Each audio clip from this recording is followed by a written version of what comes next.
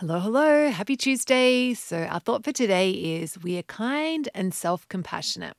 We are kind and self compassionate.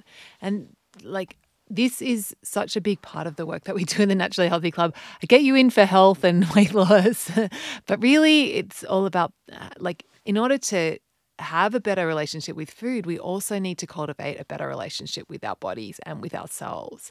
And so, this may seem like a bit of a surprise, but it's actually super important. And yeah, like me doing this work around being self compassionate has been so helpful just for all aspects of life. Because when we're more compassionate with ourselves, we are also more compassionate with other people as well. So it helps everything. And and the thing with kindness and self compassion is that like some people worry if I'm not beating myself up that I'm gonna it's all gonna fall apart and it's just gonna I'll turn into a sloth.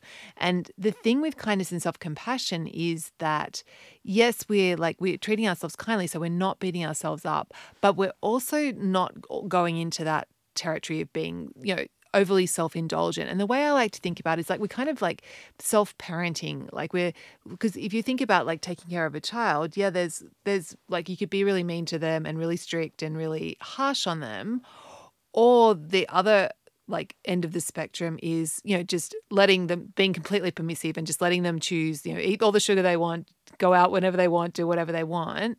And both ends of that spectrum aren't helpful for children. And I think when we think about it in terms of parenting, it's very easy to see. And so we want to apply that to ourselves. So we want to be kind and self-compassionate, but we also don't want to be self-indulgent where we're just, eating any random piece of that crosses any random thing that crosses our mind. We want to find this middle ground.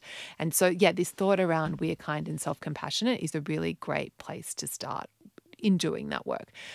Okay, have a beautiful Tuesday, being nice to yourself, being kind to yourself, being self-compassionate, and I will catch you tomorrow.